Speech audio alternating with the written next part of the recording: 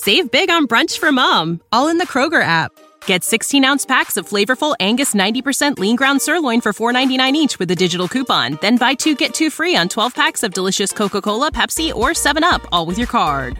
Shop these deals at your local Kroger today, or tap the screen now to download the Kroger app to save big today.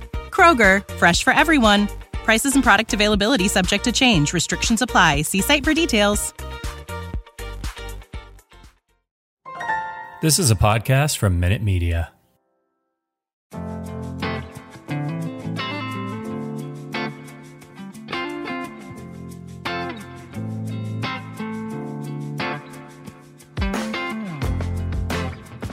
Welcome to the Kyle Koster Show. That's a special opening for a special episode. There might be some new people listening in on that. Now I'm second guessing doing that. Maybe I shouldn't have done that. Seems a little aggressive. Oh, I am overthinking already. And we are 24 seconds in.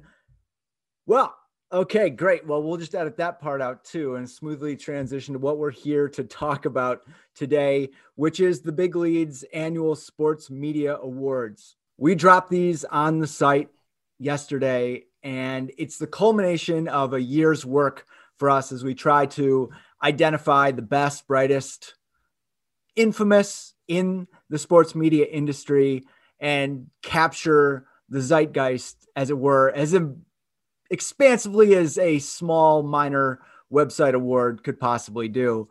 And joining me in that endeavor will be Ryan Phillips of the aforementioned The Big Lead. And he was the person who was given the task of kind of running point on this project in a way. You know, anytime in the business world there's a Google document and a spreadsheet involved, you're going to need a project leader. Ryan graciously took over project leader for this particular enterprise and was happy to see it finally appear in print yesterday. Ryan, welcome in. Are you still enjoying the afterglow that comes with a TBL Sports Media Awards drop? Certainly. I think that the last 24 hours have been pretty great. I was not enjoying it over the weekend when it was all I could think about and I was stressing about it. But as you said, it's a year's worth of work. And really, we started having meetings about this in June. And so to see it all come to fruition and get published and see a response from people and people being happy to be honored and even nominated really was a great day for us, I think, just to finally get it done. And, you know, it's our biggest project of the year. So it feels pretty great to finally get that put in the hopper right before the holidays. Yeah. And I think it's the culmination of so much unseen work that goes on and just like listening to podcasts, watching television. I do think that the great thing about what we do, you know, we're not the biggest staff, but it does feel like we're pretty committed to consuming as much of this stuff as possible. So we're never out there with an opinion that's really terrible because we haven't even done the courtesy of checking out what the show or topic is about, or at least trying to stay like somewhat abreast on all of that. So it is something that we start thinking about January 1. We all kind of have it in our minds who is excelling. We talk about it a lot internally in Slack about pieces that we like, pieces that we don't like. We're always eyeballing it. Yeah. Yeah, absolutely. And it's always kind of it's always a fun diversion when a debate pops up in the earlier parts of the year about could you make the argument that X, Y, and Z is having the best insider run right now. And then that becomes a debate. And there's kind of like this semi-regular temperature taking to see, okay, well, do we still think that the gambling odds look like this? So if we could ever figure out a way to monetize this, I mean, obviously, you know, get people to wager on it through our good friends at WinBet, perhaps, that would be wonderful. I wouldn't trust me with that type of power. I think that history has shown that usually goes south pretty quickly. So Ryan, what do you see the Sports Media Awards as, and how much pride do you take personally, and how much pride do we take internally in kind of like getting them as right as can possibly be right in a subjective award-giving ceremony? Well, I will say we take them very seriously. And I think that, you know, for a site that we deal in a lot of kind of comedy and silliness, we actually take this one very seriously. And you know, it's 6 months of work minimum. I mean, it's a year's worth of consuming media, but it's 6 months of work. It's, weeks of writing. It's weeks of debate, really. I mean, we have internal debates where we don't agree on what should happen, but the majority wins out. It's weeks of writing, hours and days of editing and things like that. I mean, this is a process that goes on for a long time, and we try and get it just right. So the fact that, we do take it so seriously, it's nice to see a response to it. I think that they mean something to us. We really do take it seriously. We cover a lot of sports media on this site, and we want to make this kind of project really hit and mean something and be meaningful to the people who win. We don't want the people who win to feel, like, oh, well, we want them to feel like, hey, these people who consume a lot of sports media are honoring us because they see us as the best in our whatever niche it is. So yeah, I mean, we do take it very seriously. And I think that it's one of those things that we have fun with a little bit, but I think that in the end, it's something that means something to all of us. Sure. And it's, when we say take it seriously, we're not giving ourselves nervous breakdowns or anything. No. Like it's going to win the Pulitzer or anything. But the reason why it's important to try to pick meaningful winners, nominees that are worthy, is because it's kind of like in line with what I see with the site's ethos, is to kind of highlight work that we're really impressed by and correctly identify people who have stood out and been special that year. In that process, you're always going to leave people out, and that can be a bummer.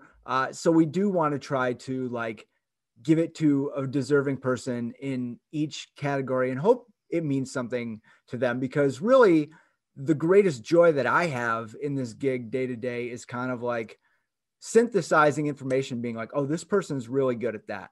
That person's really good at another thing. This network did a really smart programming decision when they made the choice to do X, Y, and Z. Like, I like seeing how other people's brains work at work. And really, this is just a way to get inside them with the ultimate understanding of not just what we liked about them, but a new thing that we did this year was reaching out to some winners to see if they'd be gracious enough to pen about a fellow winner. And we had some great responses with that. Some really thoughtful stuff that I'm sure will mean more to the award winners than our somewhat empty praise and unneeded validation. Yeah, no, I thought that was a great idea to have the winners involved in praising other winners, because I think that, as you said, that means even more than just us saying something. I think that having them sort of honor other people in the industry instead of because the idea originally was have them talk about their year, and that can feel kind of self-serving, and I'm sure they're uncomfortable doing it. So switching it to have them talk about somebody else who won something was a great idea that somebody came up with in a meeting, and I can't remember who. As is always the case. We're going to go through these awards. We'll go bottom of the list to top to raise anticipation, like any good producer would tell you to do. And I think let's just riff on what comes to mind when these names are introduced into the conversation, what we like about them, and kind of, volley back and forth why they ultimately got the honor in our mind. So first is Jackie McMullen, who was the winner of our Lifetime Achievement Award. And she has this storied and unbelievable career covering NBA basketball, synonymous with Boston. She stepped away from ESPN during this year. She's continuing to do work in other areas, and it's still really good. And she's constantly adapted. What about Jackie McMullen made it easy for us to make this decision?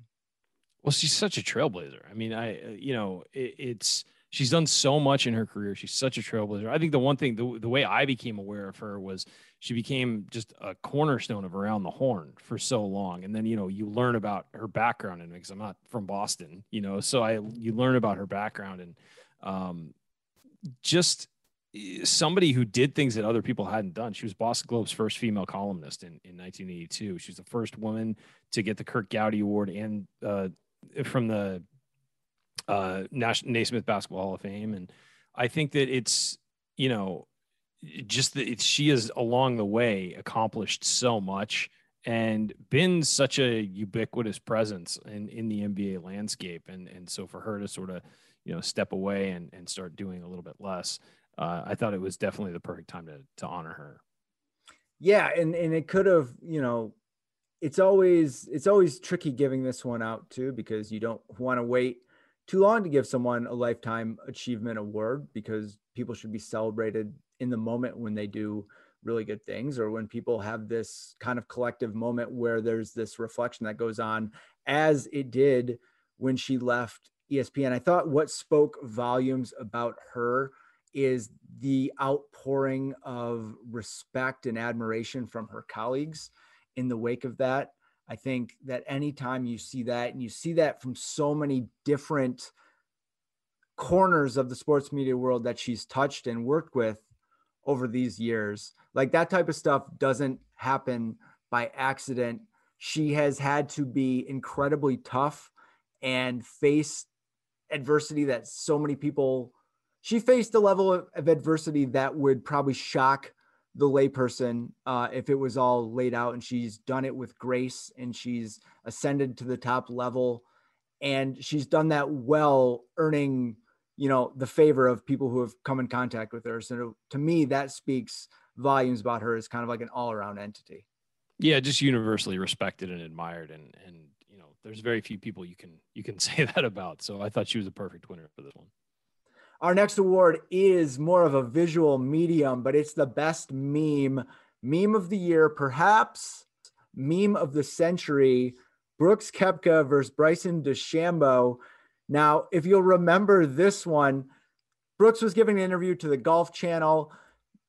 Bryson walked by loudly speaking, making all kinds of commotion, and Brooks rolled his eyes as only an aggrieved 14-year-old could do. I thought they might never come back into his sockets. This thing just blew up. We have had so much fun making jokes about it. You know what I'm talking about. If you don't know what I'm talking about, you're healthy, because you've not been on the internet at all, apparently, in the last several months.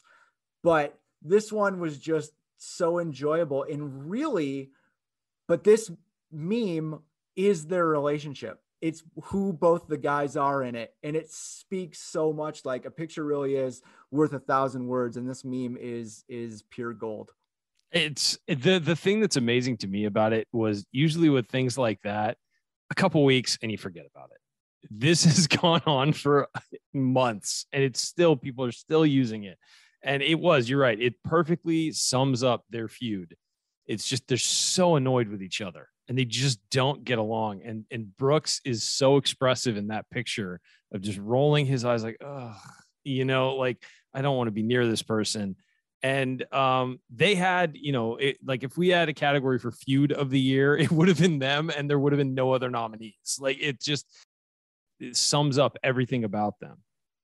Well, we had thoughts on that. If you want to see what others thought, a certain non-biased podcaster weighed in and wrote something for us about the rivalry and the meme. It's totally right down the middle. He doesn't present an argument for either side. He leaves it up to people to make their own deductions. I thought that was really good journalism that we got from the mystery podcaster right there, Ryan.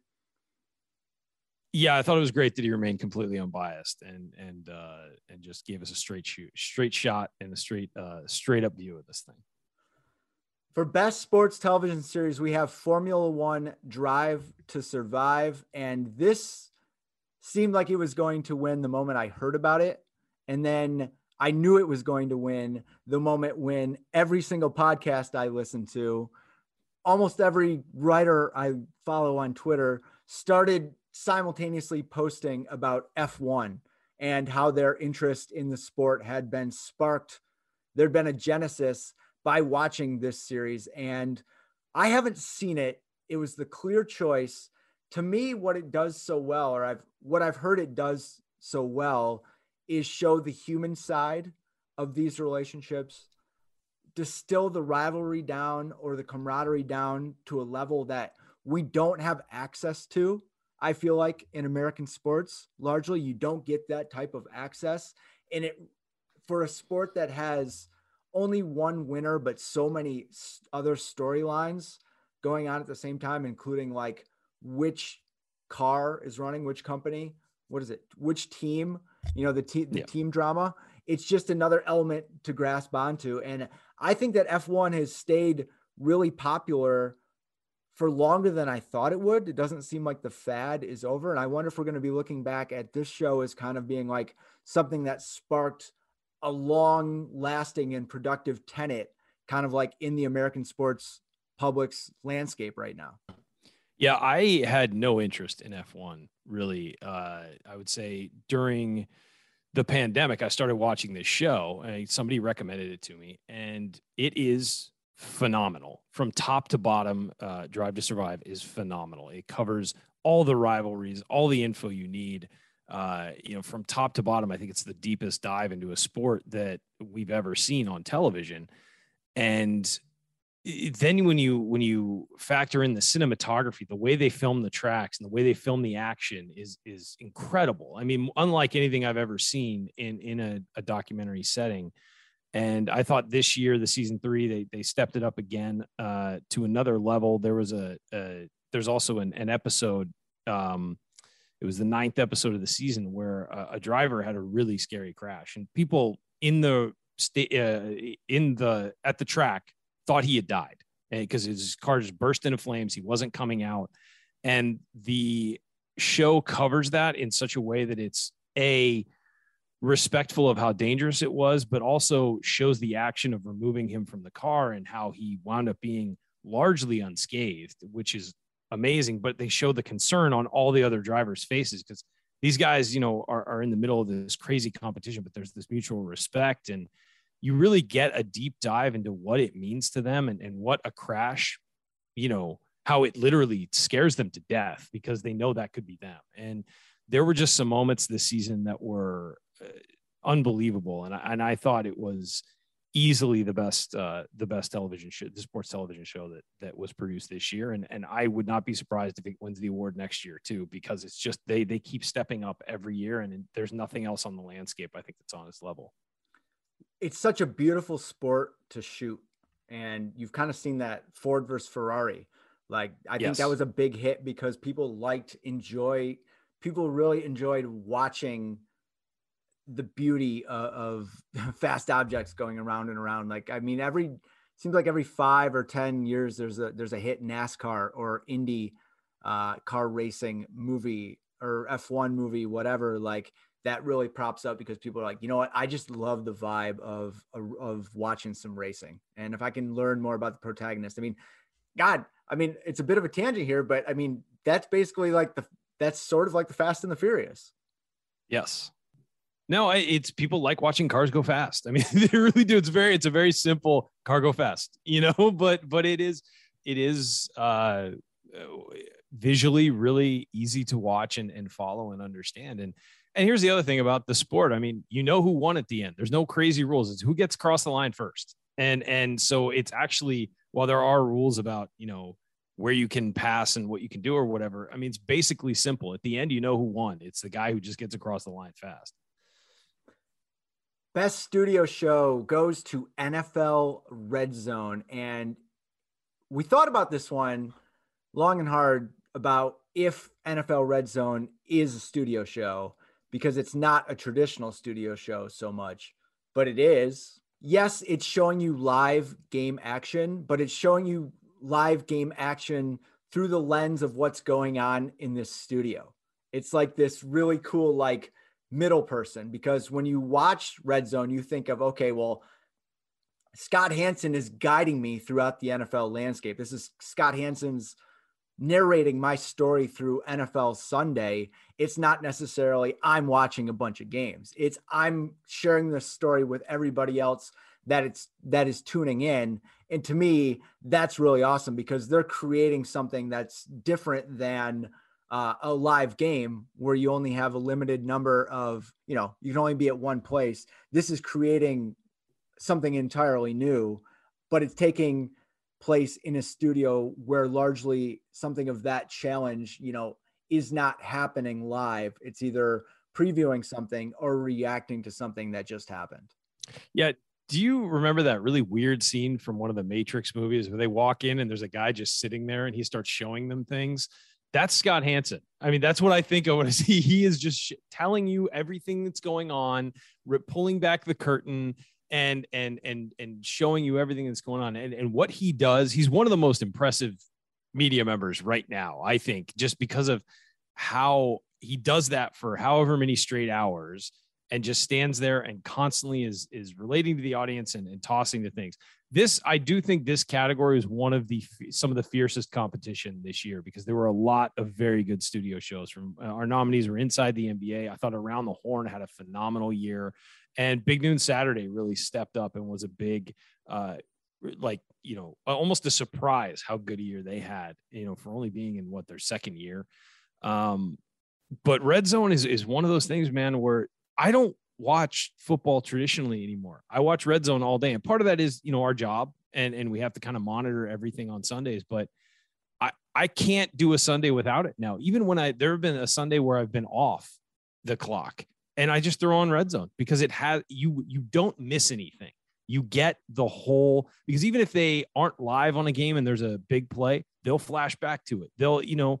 So what that studio show is doing is fantastic. And I do agree. I think it's not a traditional studio show. Studio show is usually a panel, reviewing things. This is, I think it fits that category and is as far, it had an incredible year and deserved recognition for what they do every Sunday. Two biggest sports media acquisition, and this one was a laugher. This was Alabama versus Mercer here. It's Peyton and Eli Manning for ESPN. They are doing the Manning Cast. Perhaps you've heard of it. I think the Manning Cast is the new Springsteen for sports writers of a certain age, but everybody seems to love it. I've said before, it's not my favorite thing, but I do think that just like Red Zone transformed a lot of things about watching live games, this Manning Cast and what ESPN is doing is going to transform how these companies are presenting games in the future in terms of branded podcast or companions with you who are following slightly the Hansen model, but kind of something that marries that with just one game. Yeah. And you've seen ESPN sort of do versions of this before, like during the college football national championship game, they'll have a coaches cast where it's just a bunch of coaches sitting around talking football while the game goes on, and they kind of, chop up what's going on. And I think that Peyton and Eli Manning have taken that to another level with the Manning Cast, and having guests, but keeping focused on the game is an interesting model. I mean, and here's the thing. If I don't have a rooting interest in that game, the Manning Cast is really interesting because you're getting more than just X's and O's and the football game. In a bad game, it's great. Because you got another distraction. You got them sort of interviewing guests and everything. And really it sounds like it's not polished, but it sounds real. And I really enjoy that. But here's the thing about being the biggest sports media acquisition. Peyton Manning has been the white whale for several media companies for years, trying to get him to be a broadcaster. And he always, sort of demurred or turned it down. He'd done Peyton's Places with ESPN for a while. But to get him to do a game, and the fact that he's doing it on his terms, they would have loved to have him in the Monday Night Football booth, I'm sure. But to have him doing it in his way, the way he wants to, the fact that they were able to come to terms on that and now give them something that is doing really well and people seem to really like, was a huge addition for ESPN. And all credit to Peyton, who understood his leveraging power. He got exactly what he wanted. I mean, Omaha Productions. I mean, this guy really got everything that he wanted because he understood that he commanded that type of compensation and seating of editorial control. And it's a great thing for the audience as well, because I think that this is a far better product than Peyton Manning would be trying to be the next Tony Romo. Yeah, it just feels like he and Eli are being themselves in that whole scenario, and they're just talking. It doesn't feel like it's, again, as you said, you're not constrained by being in the booth and having to focus solely on the game. It feels like, almost like a conversation they would have on a FaceTime call watching a game together or something, you know? And so I think that that's what makes it attractive to some people, and people enjoy them and like their personalities and like the sort of brotherly banter they have. And I think it's worked out really well for everybody involved. Our sports book author of the year is Mirin Fader. She wrote the great book Giannis, his upbringing, his rise to NBA superstar, and the publishing date dovetailed nicely with the Bucks superstar ascending the NBA mountain and winning the championship. So interest was sky high for it. It was a serendipitous turn of events, and it's a good thing because I read the book. The reviews were correct. It was very humanizing. It was a snapshot of this player who we knew something about, but was largely unknown. You know him from when he joined the NBA, basically. Right. Don't know the background. But we don't. Yeah, it was just like, where did he come from? We don't know exactly the origin story. And here she laid it out so beautifully. A microcosm of how the world works and how the world can work. She showed that she understands how to tell a human story as much as a sports story. And the book was better because you walked away understanding this generational talent in a way that most books, you don't quite walk away with the same confidence that you know what makes that person tick and where they came from and what they're about. What this book made me realize is that with American athletes, especially in the NBA, especially in basketball, you hear about them, you start hearing about them when they're 15, 16, 17, 18, you know, when they're in high school and the top ranked player in their class or whatever. And they go to the, you know, go to college, and in LeBron James' case, go straight to the NBA, and you watch him in college and you're ready to, you know, I mean, the guy I think of is who was the ultimate example of this in the modern context, not LeBron, but since then, was sort of Ben Simmons. Everybody knew who he was in high school. He went to LSU. ESPN covered all of his games.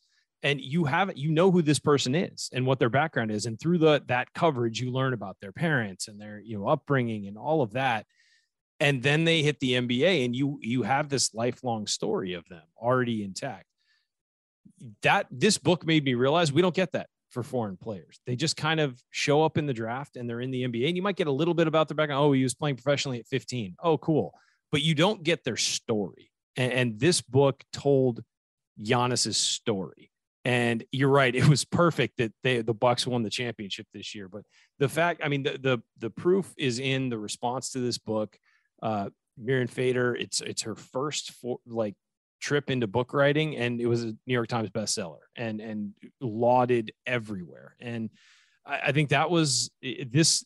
There were some great books, the sports books this year. Matt Sullivan, Seth Wickersham were our other nominees. Phenomenal work this year. But there was something about this book that really hit so many different levels of society and the sports, how the sports world can dovetail with, you know, issues in society.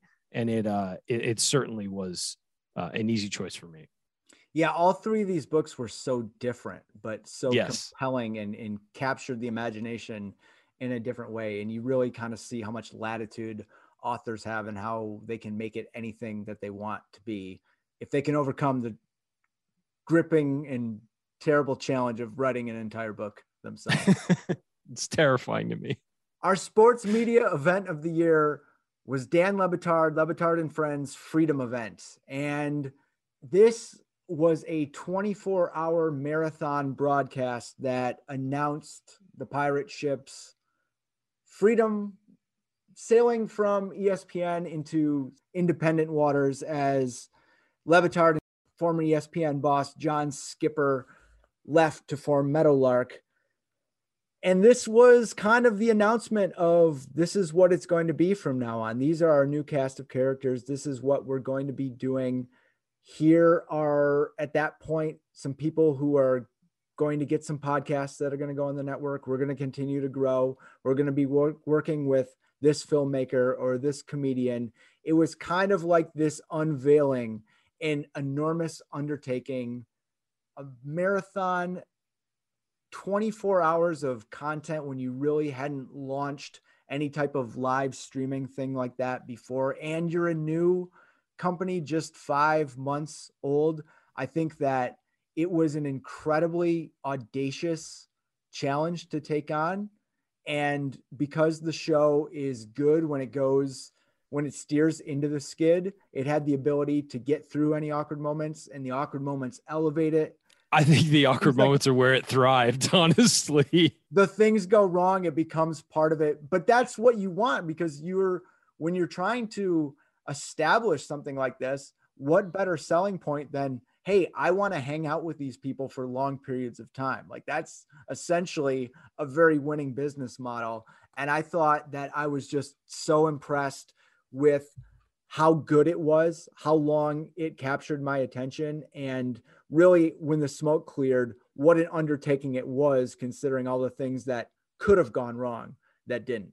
Yeah, and it had something for everyone. As a West Coast guy, the moment for me was Jim Rome crossing over with the pirate ship. I was just like, it was like two worlds colliding, two worlds I love colliding, and totally surprised too, and as was written in the piece, Pat Riley and Mike Schur coming on, and I, there sort of was something for everyone, and it was a fun watch, because you didn't have to watch the whole thing for 24 hours. You could check in, and there was always something going on, whether it was people arguing, whether it was a great guest, whether it was them being like, are we really going to be able to finish this? And it sort of felt like they had like a rough outline and were just kind of going through it.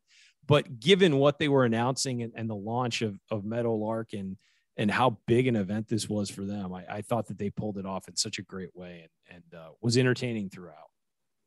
Yeah, there was almost a Pepper-related casualty, I remember, that became content.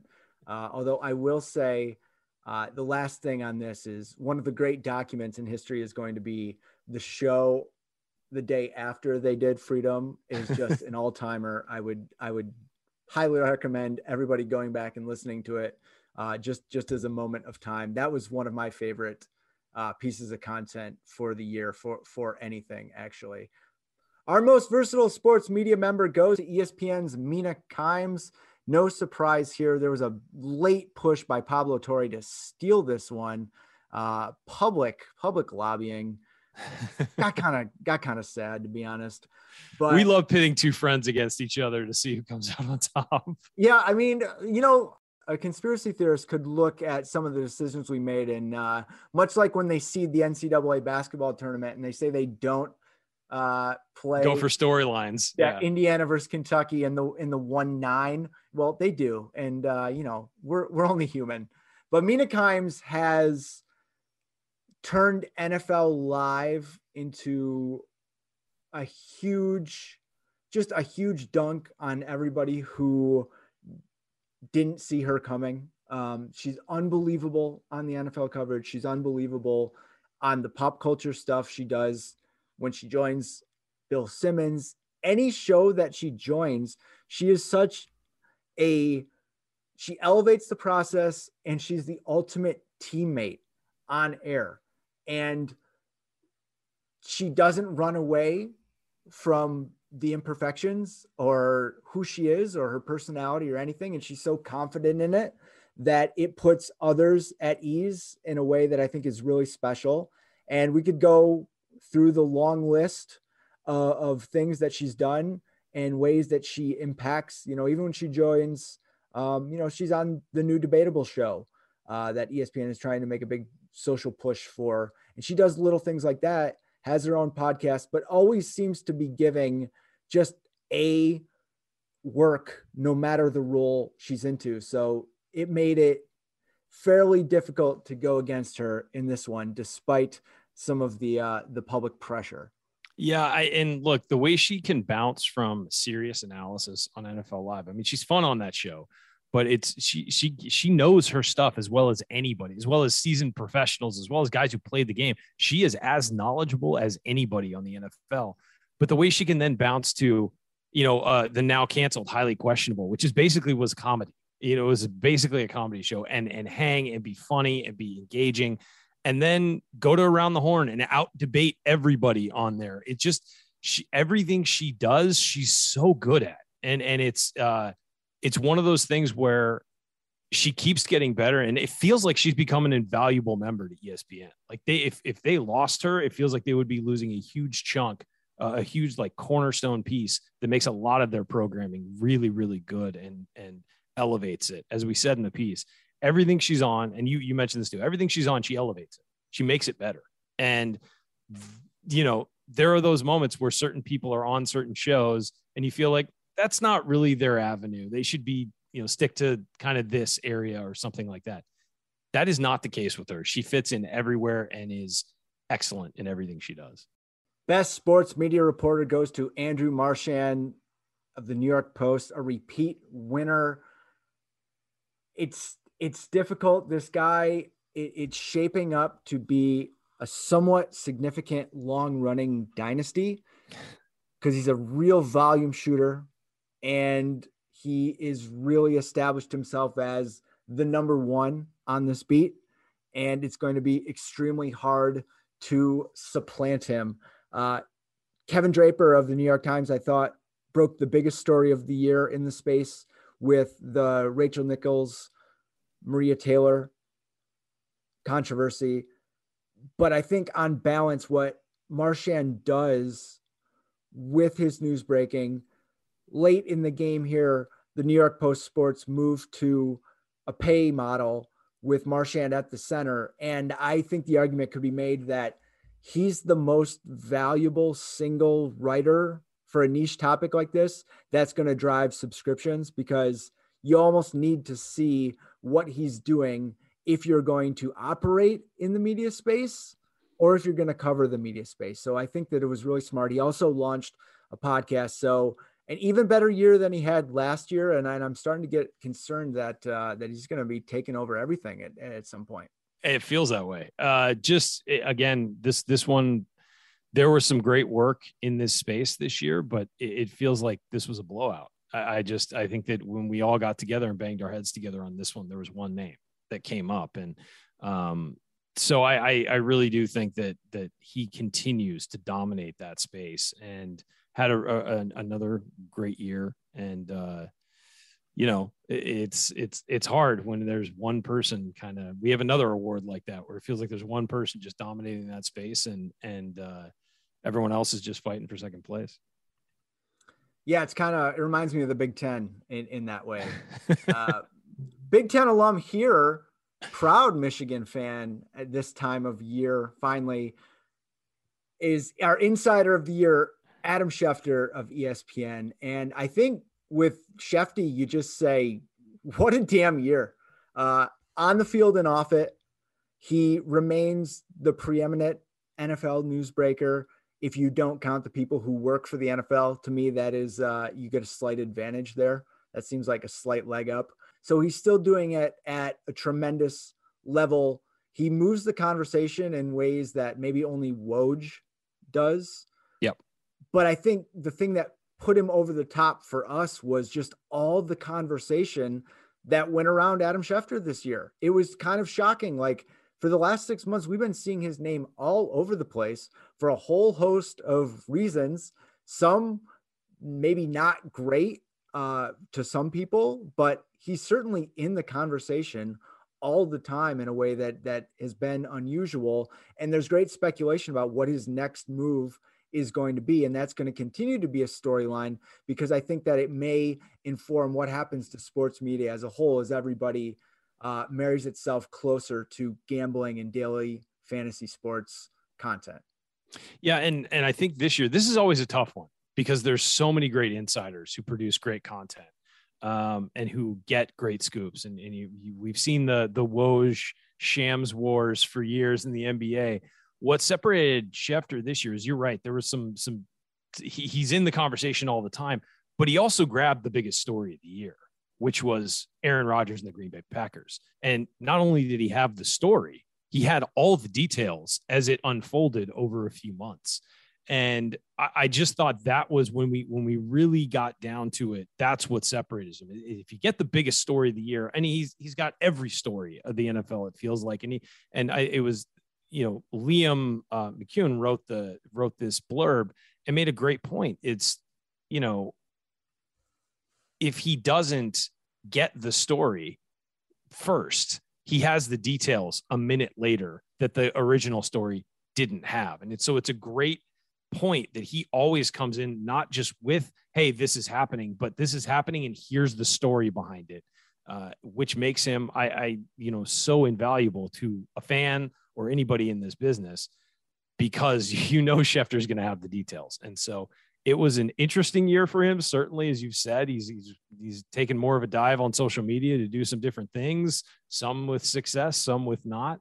But he's certainly been a huge part of the conversation this year. And I didn't, and I thought that it was, when it came down to it, and lining everybody up against each other, I thought he was the winner.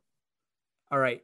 Quick answer to a quick question. When it's all settled, do you think he stays in quote unquote traditional media, or do you think he goes to a gambling type of insider subscription service? I think it's going to be really hard for him to walk away from the power he has with ESPN.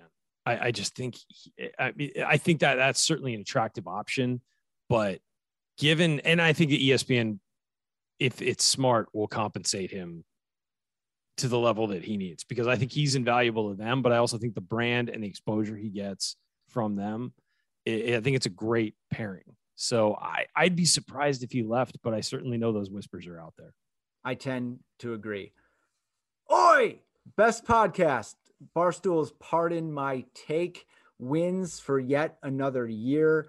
And here's what I'll say about those guys. They like to have fun. And we all know that they like to have fun, but their output is really incredible. And not just on the podcast side. I'm talking about Big Cat and PFT Commenter. In addition to having the number one sports podcast in the world, for years now. Yeah, they are personalities larger at their own company. They're enormously recognizable. You can make the argument that there's some of the most popular and powerful people under 40 in the industry. Maybe number one for Dan. We could flip with that. Certainly. But anyway, I think that what really sets them apart is that their relationship with the audience. They've cultivated it in a way that is really unusual. And is there a more loyal audience? I mean, I can't think of one. No, I don't think that there's a more loyal audience than Barstool's audience. I think that we've seen that, and that can have a negative connotation. But I think in this certain one with Pardon My Take, there's a tremendous amount of people I think are fans of just that podcast who aren't fans of Barstool as a whole. And I think on their side, they would argue that that's kind of the point. Like, if you don't like one of the things that we do, follow something else that we do. I think that would probably be their thinking on it. But I think that they're a standalone brand at this point. And the show is good and funny. And if you want to consider podcast as a significant medium that's on par with streaming or television, then they're a much bigger part of like the zeitgeist than anybody's really giving them credit for. And I think that's tremendously impressive, watching how they've grown that in not a few short years, but they got there quickly and they've maintained that level, if not gone up, which suggests great things for the future and really is impressive on balance already. Yeah. And I would say what's interesting about them is not only like they're goofy and they're funny and they have a good time, but hidden in that is they're actually pretty good interviewers and they get really good stuff. And I don't know if it's that their guests know coming on that, hey, this is going to be a different interview. And so they're maybe more relaxed or maybe more heightened. I don't know how they feel, but they get stuff out of people. And they are really good interviewers. And I think that's a skill that develops, and they've certainly developed that. And the interviews are fun and they're definitely unique and different than anybody else's. So I think that in the end it's not just that it's funny. It's not just that they have such a great connection with their audience. It's also that they're good at what they do. And I think that gets lost sometimes in the fun of what they do. They're also really good at it and really talented at what they do. And so both of those guys, I mean, there's a reason why they're number one year after year after year in this category. Best radio show, a former Barstool guy himself in Pat McAfee of the Pat McAfee Show. And this is something that we have seen coming for a while. We've seen that win expectancy percentage go down a little bit for the other team as his goes up, and he finally got there. He got to 100%, and his team down there, ragtag group of misfits in middle America, God bless you. There's something that resonates deeply with me when it comes to that. But this show is so reliant on Pat's unbelievable energy. He has such an appetite to do a bunch of different things and captivate and entertain. I mean, from wrestling to football to his show, like, this dude is special in terms of having a charisma that people are like, okay, I don't find this level of energy annoying. I might not like when with someone who was a little bit worse at it or didn't know how to properly calibrate things, it could be a turnoff. But I think that Pat always knows the line to walk. The biggest thing for him too this year, didn't intend for it to happen. He was one of the few people who maintained an open and public line with Aaron Rodgers. He secured those interviews, and the one where Rodgers spoke about Joe Rogan, I think, was the radio interview of the year, clearly. And that only happens on Pat's show. Like you mentioned, there's a specific vibe that he built up on Tuesdays with Aaron, and we got some real unvarnished commentary that drove the sports media conversation for a long time.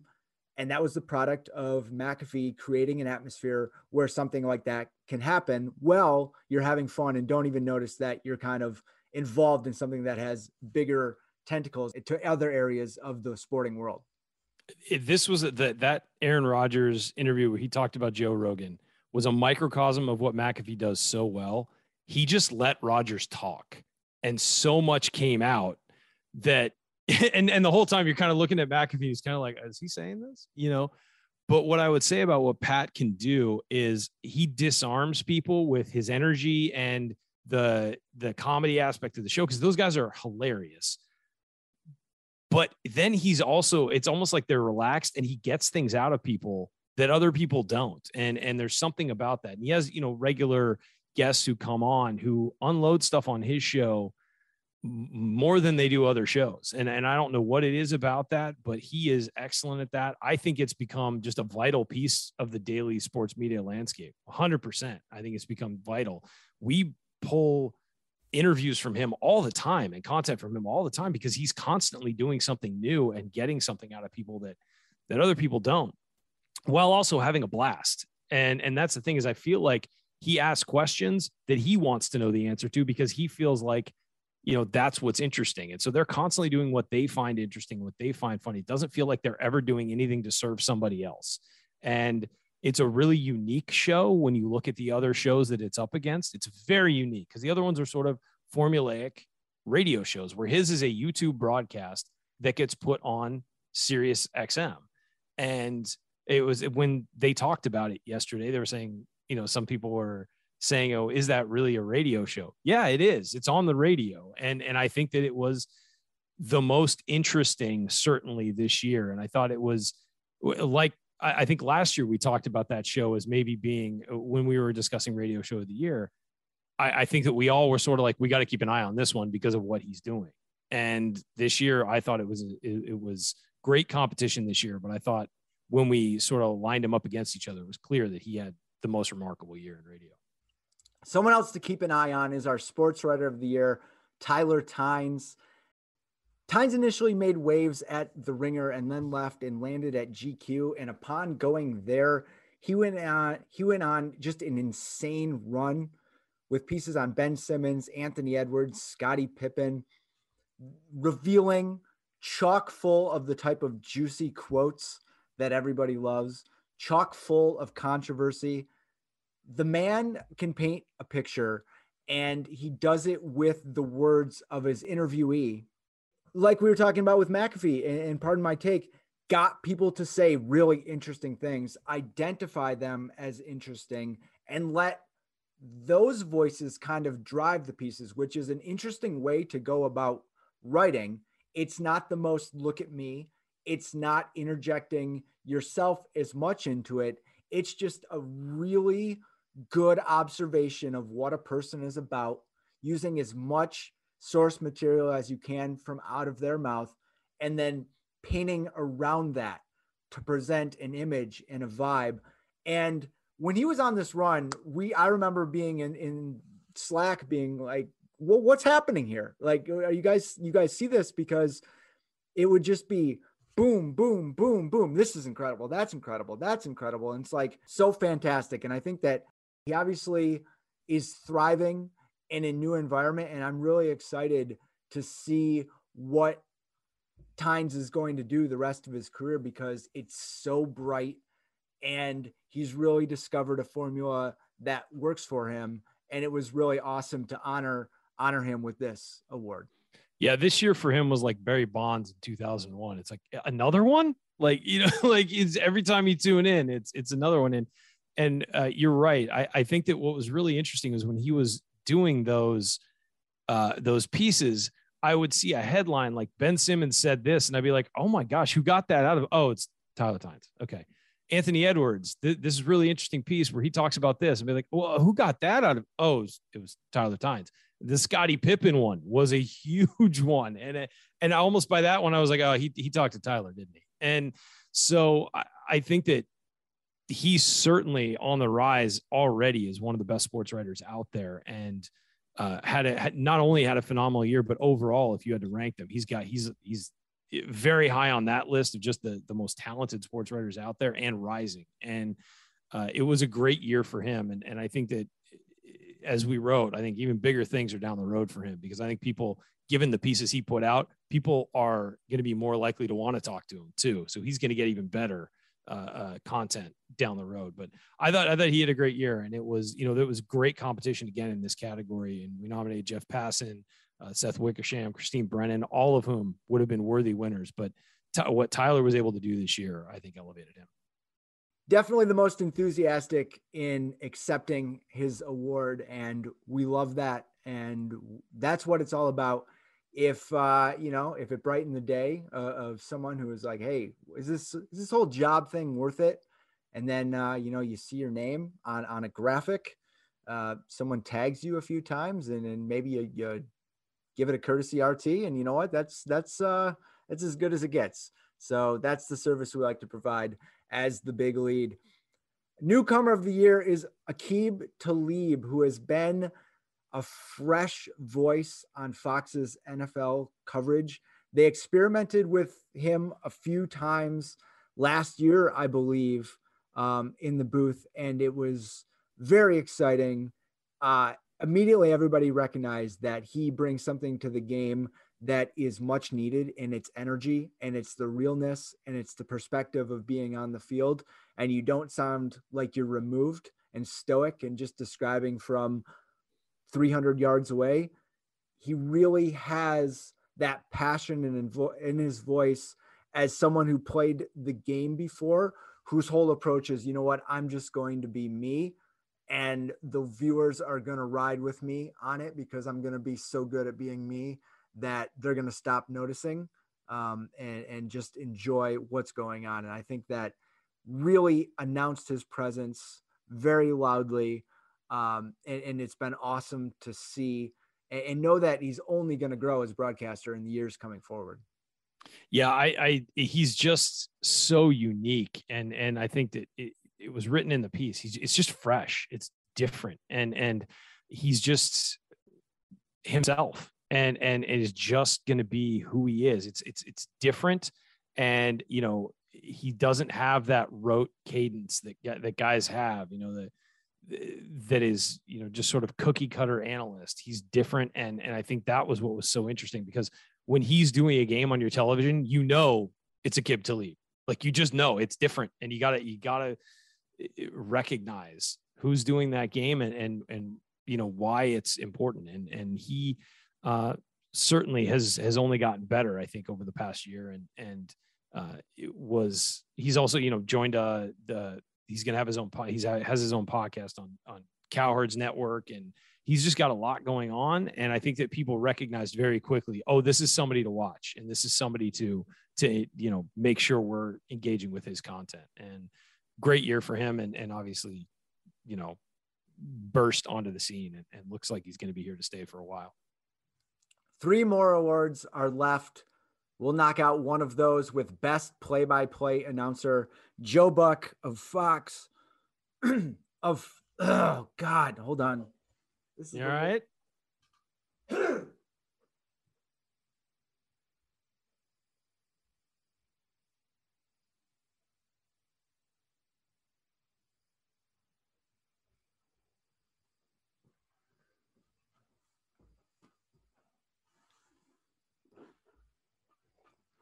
Like, what? Going to be over an hour. All right. No big deal.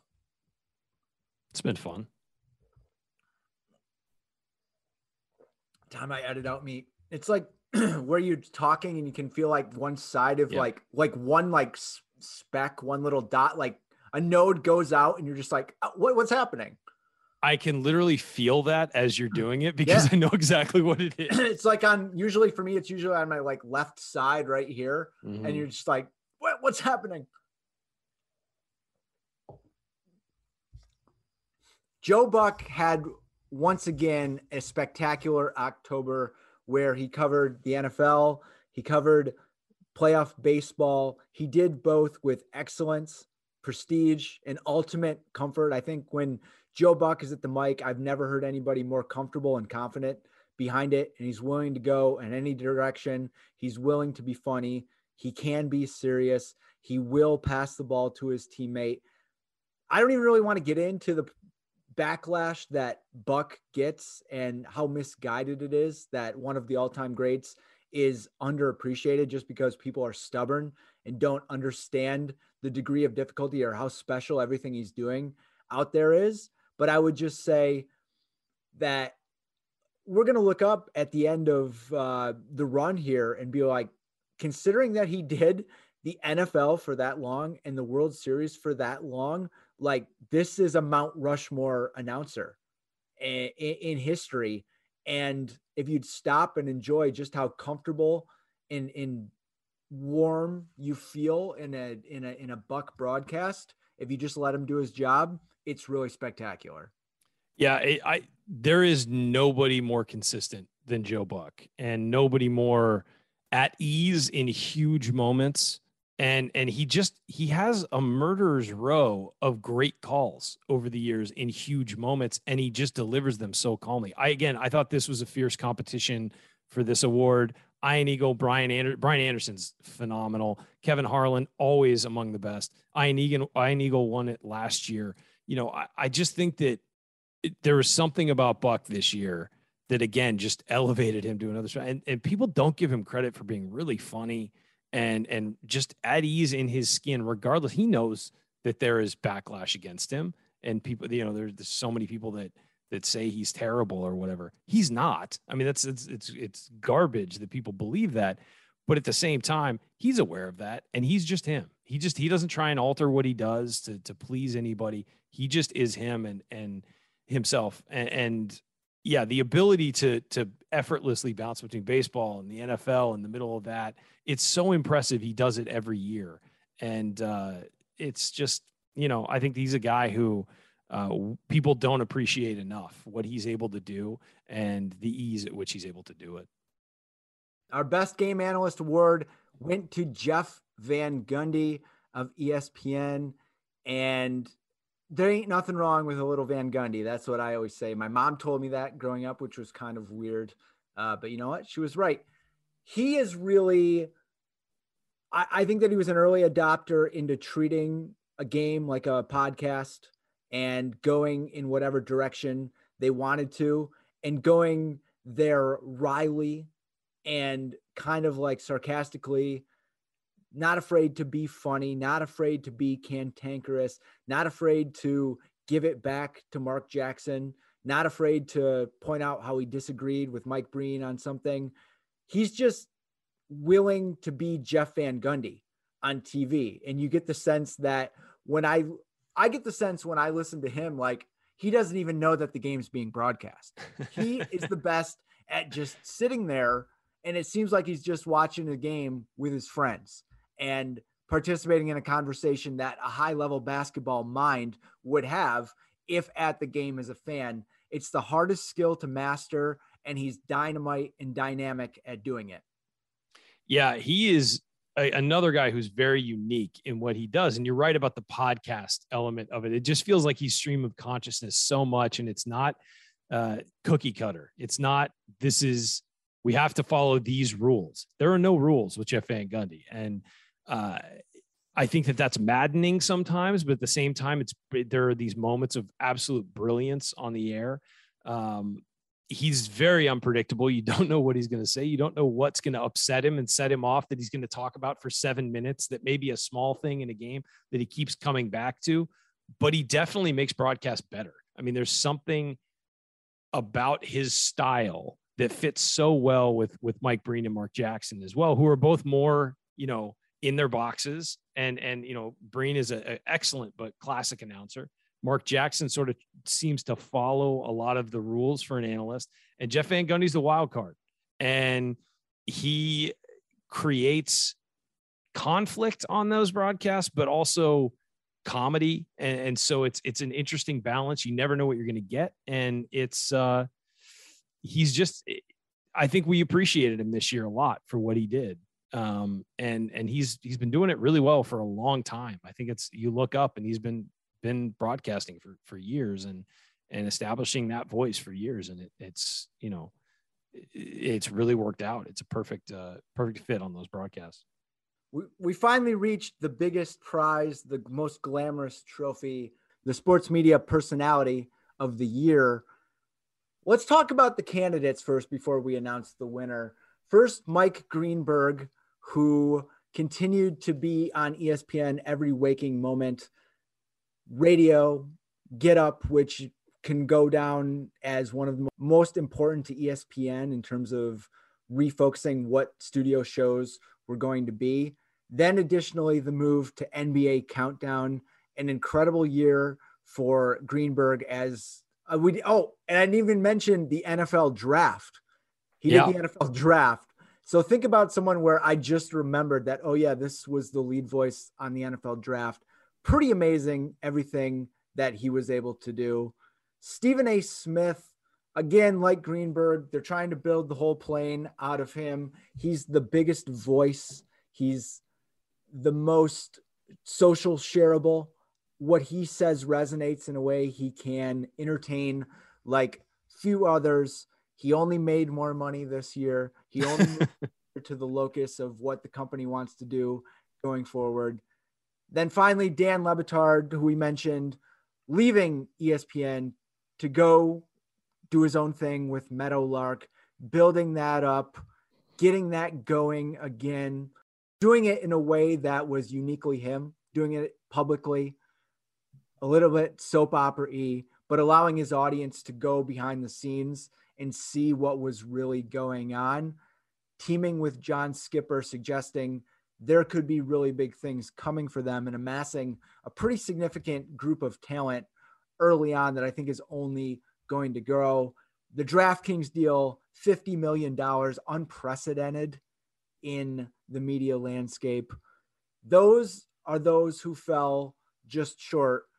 Ryan, why don't you go through and just tell me a couple thoughts that you have on each of those before we get to the ultimate winner of this award? Yeah, I think with Dan Le Batard, you look at what he's done this year, just bold. I mean, it's just a bold move to leave ESPN and to go and create his own thing. And that, there's so much potential for what Meadowlark could be. And I think that's, obviously he had the Freedom event was the best event of the year, as we mentioned earlier. And just being able to broadcast and do his own thing now. Like, it feels like he doesn't have shackles on him that he had before. And I thought he was bold and interesting. And I thought this year revealed just how impactful he is and how many people he has supporting him. Stephen A. Smith legitimately every day makes news.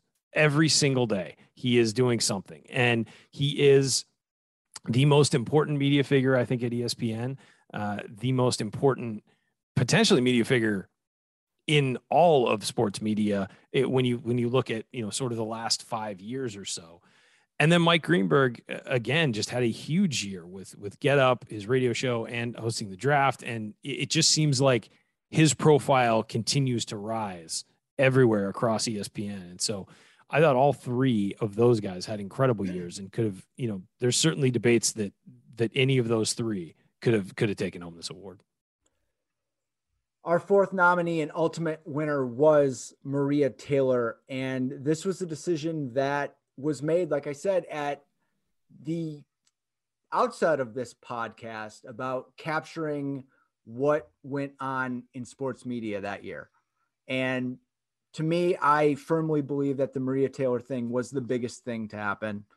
It was somewhat shocking. It was something that was rumored to be going on for a while. You knew there was some sort of friction and strife in that department that was pushed forward and really made more public to the world. The story broken by Kevin Draper, I believe it was on the 4th of July, came after Marchand reported that there was a salary impasse. Something didn't really add up. You knew that there was going to be a collision course to this relationship ending, and then for it to end in a way that was so public that captured interest from even outside the sporting sphere and landscape, made it at the top of at least significance of what was going on. It spurred larger conversations about weightier, more important issues. The thing that we wanted to focus on, as well as the significance of the story, was the way that Taylor conducted herself as it was going on.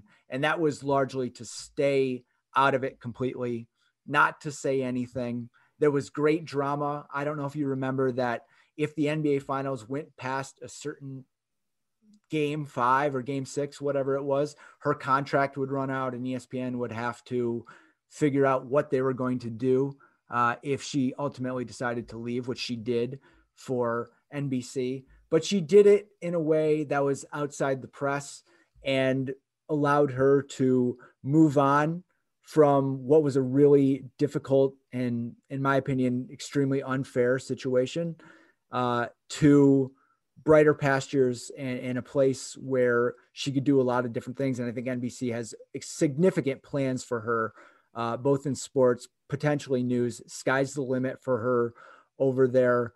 Ultimately, she's still in a great place. It was impressive to watch the way that she handled herself when she shouldn't have been asked to do all that stuff and jump all through hoops for people in a very raw way. So I think that this award was born out of two things: the way it captured everybody's attention, and also the way that she was able to navigate through it and then after it. Well, if you look at purely sports media stories, she was involved, in my opinion, the two biggest this year. The one, the Rachel Nichols incident that everybody has detailed over time, and it's not worth rehashing. The second was the battle for her services. I mean, she's one of the brightest stars, period, in sports media, and has, as you said, just sky's the limit for her potential. And there was essentially a bidding war.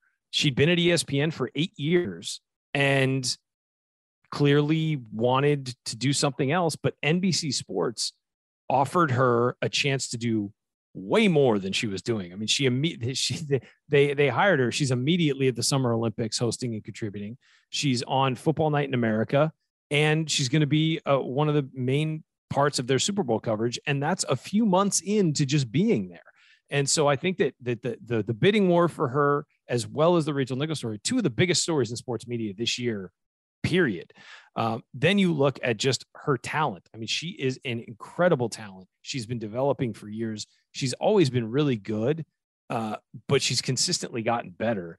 And, leading ESPN's NBA finals coverage, even though they were in a contract dispute for her, they weren't just doing that. There was a good chance she was going to leave, and they still had her on there, not because, they're trying to give her a fond farewell. It's because the coverage was better with her on it.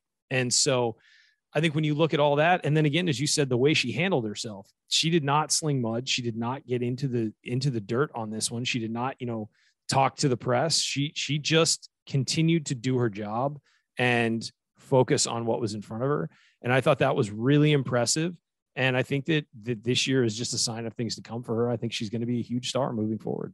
Yeah. I mean, it's every year is different based on what goes down. You look at some of our past winners, and usually there's some level of controversy or significant reaction to something that they've done that goes with it. And this was just one of those years that we ultimately decided that Taylor was the personality in a way that these other three weren't. But again, if we had to shape who had the most significant front-facing year in sports, it's these four. And I feel really good about identifying that in terms of like what was 2001 about through that lens. And 2021 was through that lens. And I can't wait to see what 2022 brings with it. Ryan, any closing thoughts on the list? I know that this was a lot to tick through, but what would be your summation about a year-long project as we close this hour-long podcast? Well, it feels like I've got 3 weeks until I have to start working on next year's, but no, look, it's, I want to just point out that everybody at the Big Lead worked really hard on this, and everybody contributed to it. My name was on it because I led the project, but there's equal participation from everybody. It was a lot of fun to do. At the same time, as Kyle said, we weren't losing sleep over this, but we do take it seriously, and we want to do the best job we can with it. And congratulations to those who won and to those who were nominated, because you all had fantastic years that certainly impacted us. And that's the lens through which we view it is how much, these people standing out to us. And it was a really fun year to do it. I thought it was, last year, everybody was really innovative in the way they created content with quarantines and lockdowns. And it felt like this year was just more of a return to normal. And so sometimes, when people have been so innovative one year, you think that, oh, maybe there'll be a step back. And I thought it was a step up this year. I thought everybody, across the board did such great work this year. And I thought it was a great year for sports media. What a positive way to end this. I'm Kyle Koster. This has been my show. That has been Ryan Phillips.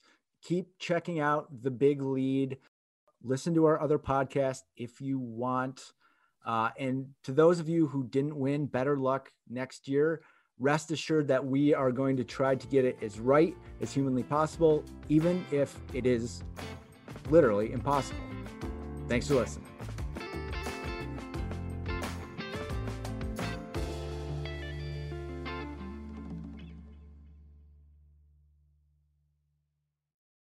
When you need mealtime inspiration, it's worth shopping Kroger, where you'll find over 30,000 mouth-watering choices that excite your inner foodie. And no matter what tasty choice you make, you'll enjoy our everyday low prices, plus extra ways to save, like digital coupons worth over $600 each week. You can also save up to $1 off per gallon at the pump with fuel points. More savings and more inspiring flavors make shopping Kroger worth it every time. Kroger, fresh for everyone. Fuel restrictions apply.